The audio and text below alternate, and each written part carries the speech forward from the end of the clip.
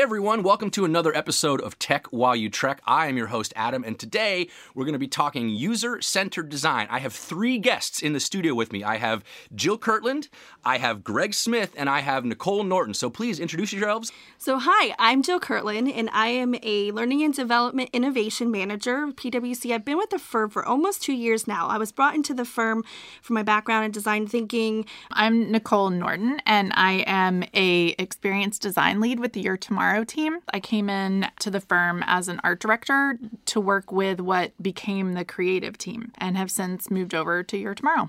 Hey, I'm Greg Smith, currently sitting under Your Tomorrow as an experienced design lead, formerly with the creative organization, and before that, I worked at a number of digital agencies doing a lot of web development and application development and a lot of the kinds of things that I'm doing now in my current role.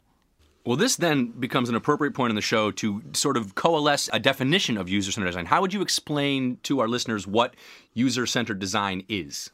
I think it's more than anything just a process or a methodology for designing things or solving problems, really. That could be a physical product, it could be a service, really anything that has a human being at the center of it. And I think the core tenets of what user-centered design are, obviously, you need to talk to your user, you need to understand their needs in order to best solve for them. And also, it's very dependent on iteration and kind of continually prototyping and testing to quickly get to a good solution. Yeah, luckily it's in the name. The user is at the center of everything that we do if we want customer satisfaction. So the first component of user-centered design is really talking to your users. Believe it or not, a lot of people don't do that. It's just something that people forget to do. Sometimes they'll bring them in after they've created a prototype or later on when they're ready to launch the product or service. But one of the things that you want to do to start is personas. So what I do is I actually set up one-on-one interviews with our users, and I try to do this across a diverse group of people at different staff levels, different gender, different backgrounds, different roles, and talk to them about why it is that they're doing the things that they're doing and what is it that they need help with. So when you do those user interviews, a lot of times you're uncovering things and getting insights that you didn't even know existed. And sometimes that can even change what you thought your problem was and what you're going to be designing for. Now, when you're doing these persona interviews, the most important thing is to not publish the personas that you're going to design for as individuals, because a lot of times you can figure out who those people are. So what you want to do is create a composite or aggregate and create these almost fictional personas about who your user is.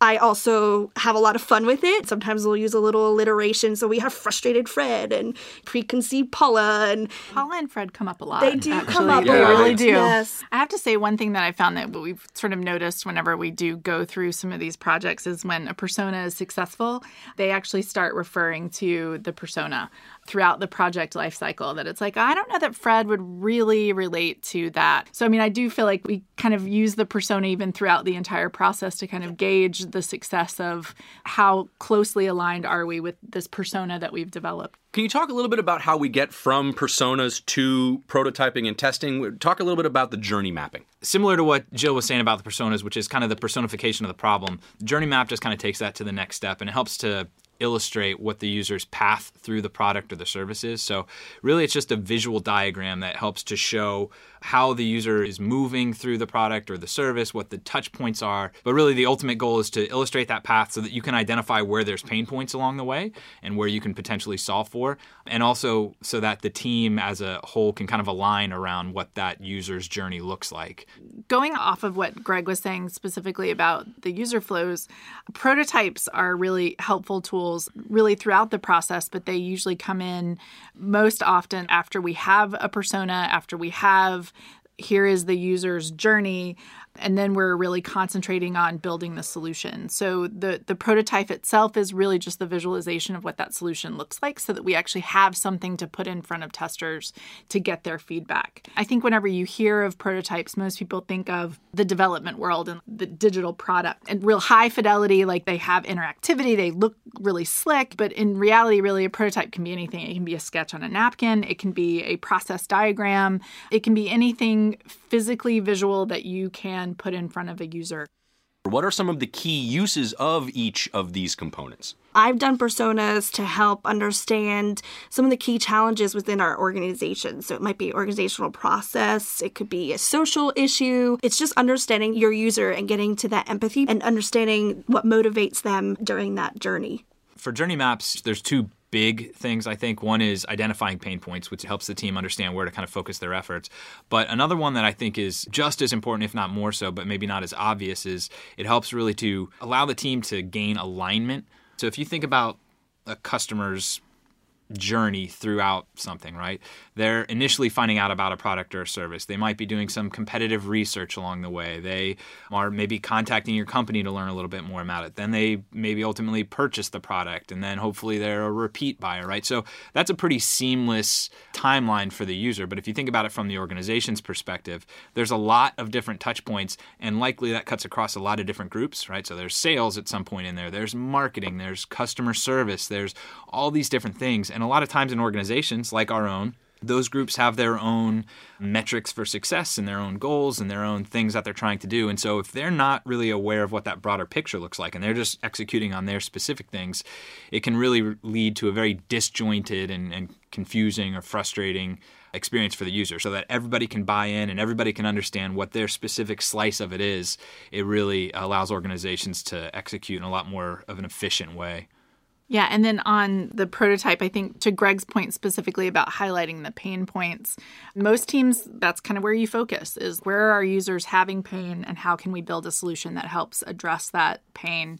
The journey map, I think, kind of makes it obvious of what we end up prototyping and testing. An example that I can give you is really button labeling for pwc.com, so for our corporate site. Instead of asking a user, what should this label be? What should it say? In theory, you'd get a lot better answers even if you just sketched a button on a piece of paper and asked them what are their reactions or what are their expectations of where this button would lead. Well, that's a great micro example, Nicole. And so kind of expounding on that, are there some other areas within the firm where we have used these components successfully? Actually, weeks after I joined the firm, they wanted me to interview people at all different levels within learning and development and find out how people are reacting to this new way of doing things. And so that was very insightful and eye-opening. So I found it very helpful for the leadership itself because I handed over to them these personas and they were like, wow, I didn't know that people were feeling that way or thinking that. And so it changed the way that they were going to solve their problems. Yeah, persona development is so therapeutic. It is. I say It is. Yeah. When I start out, I say, tell me how you're feeling about this. And believe me, they do. Yeah. One of my favorite prototyping examples was something that it's sort of a non-traditional example. And we were actually on a campus because we wanted to be close to our target, which were students. And the team had this hypothesis about giving students a different, more relaxed environment to have these recruiting discussions with. And so they were actually able to craft a prototype of a space using existing furniture. They grabbed some snacks that we had off the snack table and actually were able to test that hypothesis with real students right there. And it was just one of the examples that really, really stuck with me about something that we've got a hypothesis, we got the people, we got the chairs, let's test this and play with this. And it's not what you would think is a prototype, but actually was a prototype that was easily tested and we learned a lot about. All right, so now to the improvement through failure part of the show. Can you guys tell us about a time that you either failed or were unsuccessful implementing user-centered design and then what that taught you? I think one of the biggest things about user-centric design and how it can fail is when you bring in your own bias. I can't ask them leading questions and I have to shut up and listen and let them talk. Yeah, we've actually talked specifically about taking on a Spock persona in those interviews themselves. Just as human beings, we all want to have great conversations and be friendly. But in reality, what you're looking for is to not insert your personal bias or get agreement down this path if that's not really what they feel. You don't want to interject your own experiences into it and be like, yeah, I totally relate to that. For sure. So design thinking has come up a lot in this conversation. Could you help explain the ways in which design thinking and user-centered design are related, are tied together? User-centric design, if you were to think of that as sort of this large umbrella, design thinking is a specific methodology that sits underneath that along with others. Design thinking itself is pretty broad and there's a lot that fits under there, but it's certainly kind of a subset of the larger user-centered design practice. And I know that there was a Tech While You Trek podcast that was done on design thinking as well, so definitely check that one out. So now I'm going to ask you to put on your distiller's hats. What is one thing, if our listeners take only one thing away from this podcast along the lines of user-centered design, what would you want that one thing to be? Well, I think it's that you do not have to use user-centric design for just a product. You can use it for organizational changes, processes, social issues, whatever, just as long as the human is the center of it. It is completely worth the time and effort. And I think that people are doing a lot of this already, and we're just not calling it out as this thing or this methodology. But really, any relationship conversation, any proposal debrief, any metrics review, any of those conversations gives us insight into what customers need. So to really kind of mine any and all conversations that we're having even already, then we're doing a lot.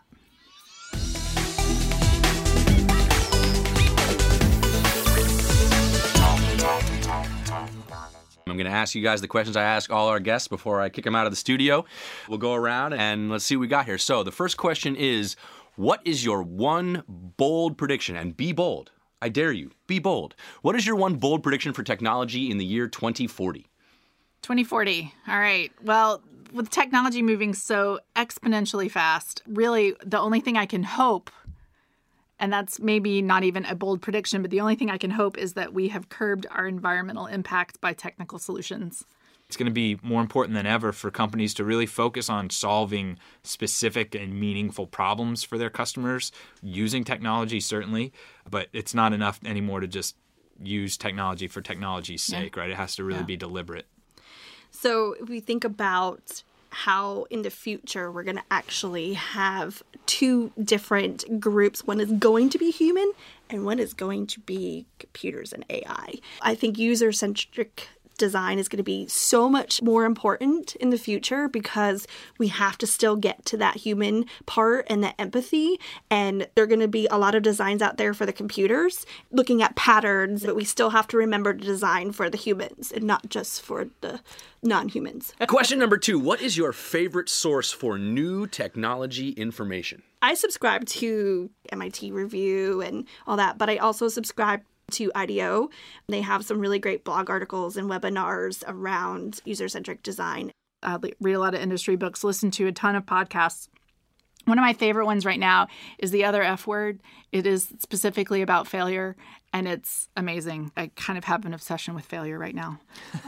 But I do listen to a lot of podcasts on technology, storytelling, and specifically user experience. Technology related, I would say I follow Wired and get quite a bit from them and subscribe to their daily newsletter. So I think they're a good source for a lot of technology. All right, and the last question is, what makes someone a leader in the digital age? I think the leader in a digital world really needs to focus on not putting stuff out there that is perfect. And we need to be able to put it out there and have people play with it, and that will help us improve things. And so a leader in a digital world needs to be just a little bit more agile and be able to accept failure. My answer is actually a little bit more broad than just like the digital age, if that is acceptable. I'll let it slide. Awesome. Thank you. Well, I feel like a true leader needs to be honest and needs to be honest with themselves, with their team, with all parties. They need to be open to honest debate.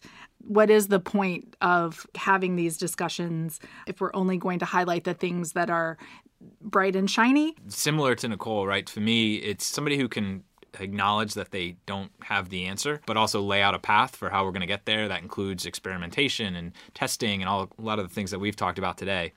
Jill Kirtland, Greg Smith, Nicole Norton, thank you so much for spending some time coming by and talking to us. Thank you. Yeah, thanks. This has been Tech While You Trek. I have been your host, Adam, and we will talk to you next time. This podcast is brought to you by PwC, all rights reserved. PwC refers to the U.S. member firm or one of its subsidiaries or affiliates, and may sometimes refer to the PwC network. Each member firm is a separate legal entity. Please see www.pwc.com/structure for further details. This podcast is for general information purposes only and should not be used as a substitute for consultation with professional advisors.